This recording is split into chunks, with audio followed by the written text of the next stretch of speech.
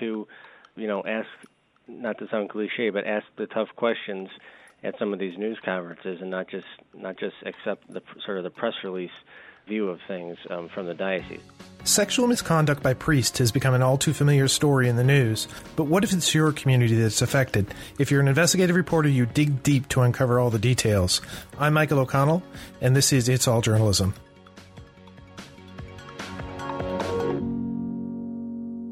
Welcome to It's All Journalism. I'm Michael O'Connell, here with another podcast about people making good journalism. I'm joined in studio today by one of our producers, Amelia Brust. Hey, Amelia. Hi, Mike. In March 2018, the Diocese of Buffalo released a list of 42 priests accused of abuse. In a series of special reports, Charlie Speck, an investigative reporter for 7 Eyewitness News in Buffalo, documented how Bishop Richard J. Malone addressed the sexual abuse and the misconduct in his diocese. Today we're going to be talking about the I-Team's investigative reporting on this case. So, first of all, I wanted to applaud you for your work. It's really a big story. It's really impactful. You've clearly done a lot of homework on it. Can you tell me how this kind of story started for you? Yeah, this is the rare investigative story that we didn't really pre-plan things and come out with a, sort of drop a big story to get things going. This was a story that every reporter in town was at some point working on. There was a man the name of Michael Whalen, who was just a sort of a regular guy from South Buffalo, and he had a press conference in March in front of the Diocese of Buffalo headquarters, and he said, I was sexually abused by a man named Father Norbert Orsolitz, who was his parish priest in the 1980s, and he just sort of wanted to tell his story. It was very simple. It was a heartfelt story, and it looked to be sort of a one-off, if you will. The story might last a couple days. However, that night, there was actually one of my competitors, a reporter for the local newspaper, went to that priest's house that night to get his comment, and that priest, Father Orsolitz, just flat out admitted he said he abused dozens of boys over the years while he was a priest. Wow. That sort of set off alarm bells throughout this community, like, holy cow, this problem is a lot bigger than we've ever been led on to believe. So where did you go with this story then? I mean, what was your strategy? The first thing I wanted to do was try to get in touch with victims, because I felt like the best service we can do to the public is to tell their stories. And we were able to find victims a little bit easier than maybe they had in years past. And I think part of it honestly had to do with, sort of the Me Too movement, sexual abuse victims of all stripes coming out now, and the tables have sort of been turned so that it's not, how do I say this? The tables have sort of been turned now so that the accused get more of the attention and the accusers don't face so much blowback from coming out. So I did speak with a couple victims, and we were able to do a few stories that showed historically the sexual abuse in Buffalo was known to the bishops at the time. We were able to trace it back to the last 3 bishops, and we had documents that some of the victims had collected, actually, that showed that historically in the Diocese of Buffalo, people would come forward with claims of abuse. The priest would be sent to one of these treatment centers, and this one was in Toronto, and then put, somewhere across town where they go on to, in many cases, re-offend again. So we were able to sort of lay out a historical cover-up here. And then I think really what happened was there were whistleblowers within the church who saw those stories and contacted us and said that it's not just a thing of the past, this is still going on. Yeah, and actually that was one of the things that I found really fascinating about your story, both the TV piece that you did, the several TV pieces that you did that people can view online, but also the documentation that you had, correspondence within the diocese, correspondence from the Pope, even about, priests who were involved in this. How did these documents come to light? Were they all just things that people had sort of tracked down, or was there, what resources were out there for you to tap into? Well, we were able to track down a few whistleblowers. Of course, I can't say, who they were, but yeah, of course. They felt morally compelled to sort of come forward because they felt like, things were still being obscured from the public. Since the 2002 scandal, people in Buffalo have been told by various bishops and church leaders that essentially we didn't have this problem here. We were some sort of an exception to the rule.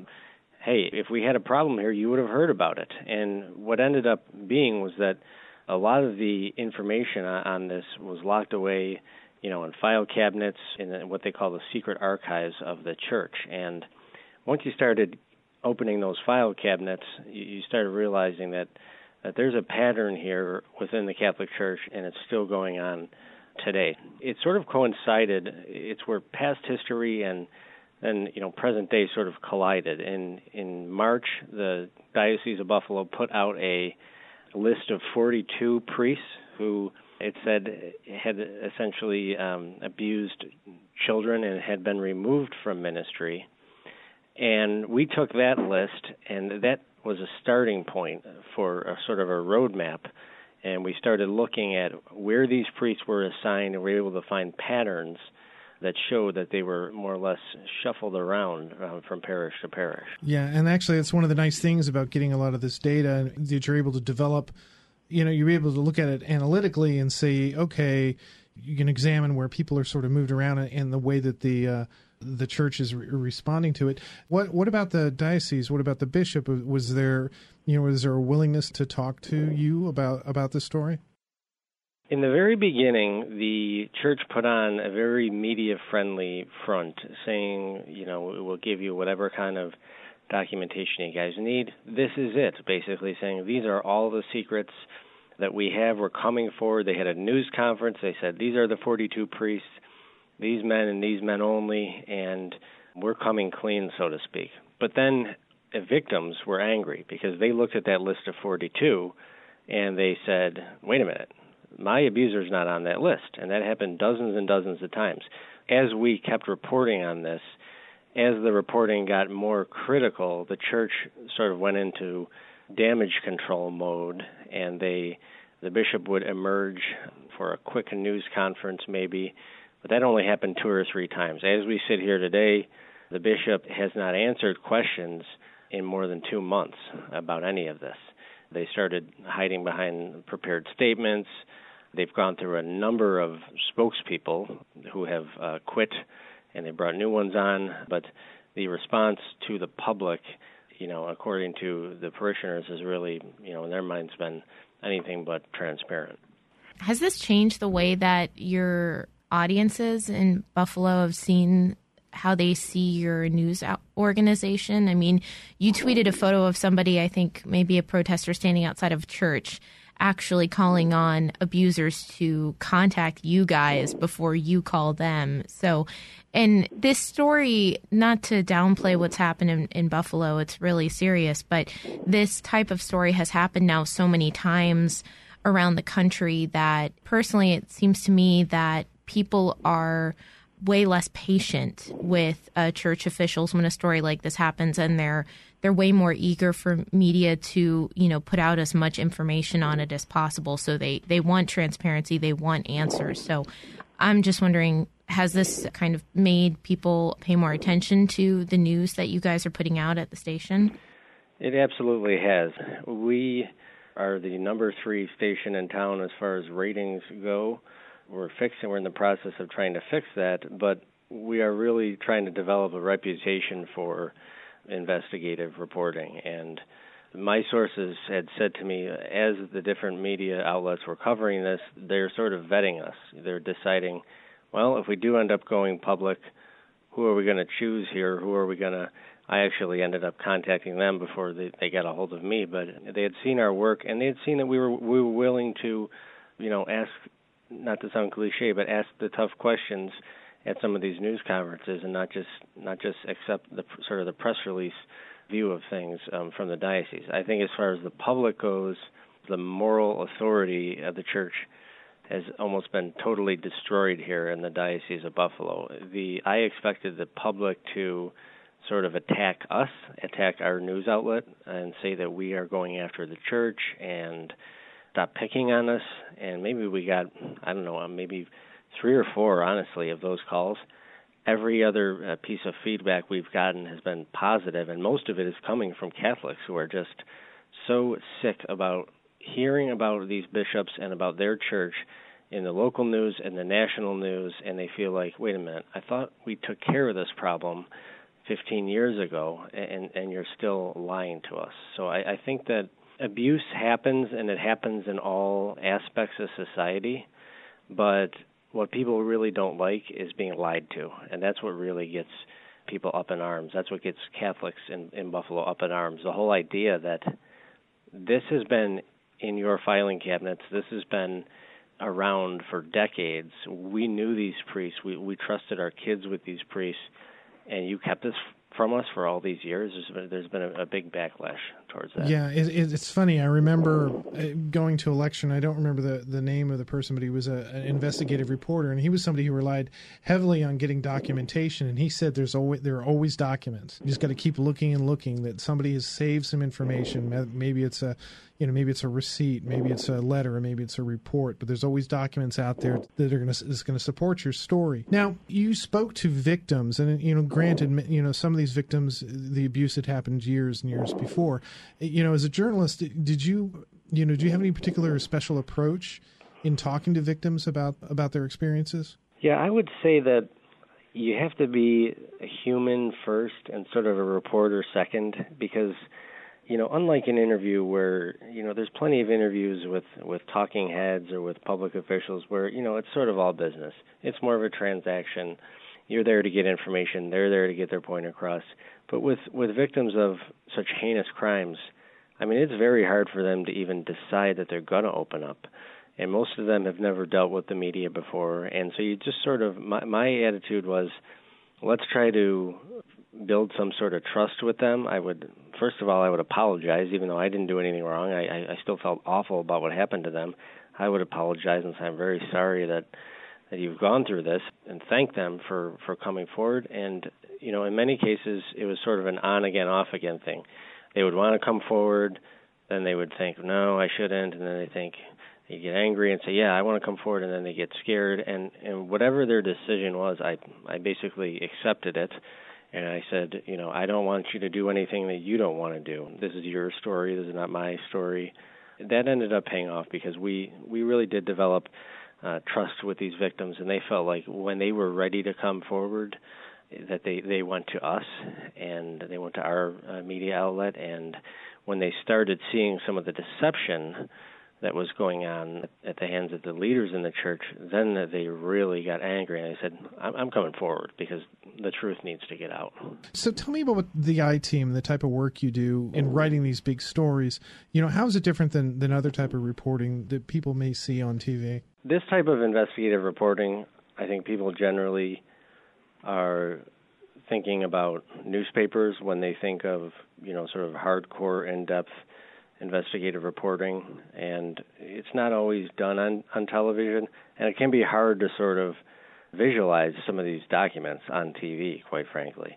But we try to go after the documents, and we feel like if you make it compelling enough and you get a mix not only of documentation, but of people, of characters sort of telling their story, that people will watch. I mean, we put out 3 packages that were 9 minutes long each, which is unheard of in local TV, and people watched it, and they clicked on it, and they were willing, as long as we weren't wasting their time, they were willing to watch these things. So we try to put something together. We don't have a limit when we first start. We try to tell the best story we can. In these stories, we just had so much documentation that we didn't want to leave anything out that would sort of, fill in what exactly happened here. So we may do a story and put a one-day story out there on TV, but oftentimes that acts as almost like a signal to people, and they'll send us more tips on that subject. So we've been pretty much inundated with tips. I'm working on another big story right now, and I have another one coming out in November, so there's like no end in sight here on this story. And you've also been using social media between stories, like to share your notes and to share, little details as they happen. Is that something that you've always done, or is that something that you kind of started to do with this story? It also is, it's kind of a sign of this current age in journalism where, like, even if you're in print, you can't really wait to hold on to good details of a story for too long because somebody else will share them, or you want people to stay tuned to what you're covering. Yeah, social media has really been key, and I've always used it, but what really made me use it more on this story is that there's a real active contingency out there of victims and activists and sort of advocates for victims, and we would put an article out there and we get like 20 people to like retweet it within minutes. And I thought, well, people are really listening here and they're really like engaging. So it's not just me sort of spitting out my stories, doing it like, it's an obligation. It was more like we're actually, getting a conversation here, which is, I think sort of the whole point about social media. And we also started getting a lot of tips. I find that it can be sort of tedious or complicated for people. If you call a newspaper or TV station, you got to find the number. You have to find out who you should be talking to. Newsrooms are sort of crazy places, so it's confusing. People see my story on TV. They whip out their phone and just send me a message on Facebook with a tip. That's a lot easier. The bar is a lot lower there. So we started getting a lot of tips through that, and that's when I really, decided, hey, I should really be paying more attention to this, and it's really paid off. So usually at some point I like to ask people, tell me about their journalist journey. How did you end up at Channel 7 in Buffalo? What got you interested in reporting and broadcasting? Well, I actually come from a print background. I always wanted to be a newspaper reporter, and I worked for the Buffalo News, which is the daily newspaper in Buffalo. I went to St. Bonaventure University, studied journalism there, and I got hired at the Buffalo News out of college. I left about 3 years in and took a job in government in public relations, and I really hated it from day one, and I was determined to get back into journalism. So it was a sort of a coincidence that just so happened that Channel 7 was hiring. I had done an internship at Meet the Press in college, so I was sort of familiar with TV. But I said, very, very honestly said to my bosses, I can dig, I can get the information, I can uncover stuff, but you're going to have to, sort of show me how to put makeup on and that sort of thing. And I find that it's a different experience in broadcast and in print. I think more people know who you are, and they're more, I get maybe 10 times the amount of tips that I used to get when I was writing for the paper, because people sort of know who you are, and they reach out to you, if they like you, they really like you. If they don't, they really don't. But it's been a different experience. I remember being sort of out of journalism for those couple of years, the 3-year period before I got back, and it was when the movie Spotlight was going on, and I used to, go to the movie theater. I must have seen that movie 6-7 times, and just thinking to myself, God, if I could just get back into journalism and do something like that, it would be just what I was looking for. And then lo and behold, we have this huge scandal here in Buffalo. I never could have imagined it, but it is a nice way to get back into it. Yeah, exactly what was in the movie Spotlight. Almost the exact same. Yeah, story. like weirdly similar. Like, I mean, when you said, "Oh, the priests in the diocese would be sent to these treatment centers," I think anybody who saw that movie, you hear the term treatment center, and you're like, "Oh, I know where this is going." Yeah, I talked to Mike Resendiz from the Boston Globe when I sort of hit a dead end early on in this process, and he said, I'm having a real hard time getting victims to come forward and talk. Do you have any advice? And he said, that to start with their lawyers, try to find lawyers who represent these people. That was key. That was great advice. There's been comparisons drawn because Buffalo is very, very Catholic. There's a couple of the lawyers that are involved in Buffalo now that were, working on the Boston case.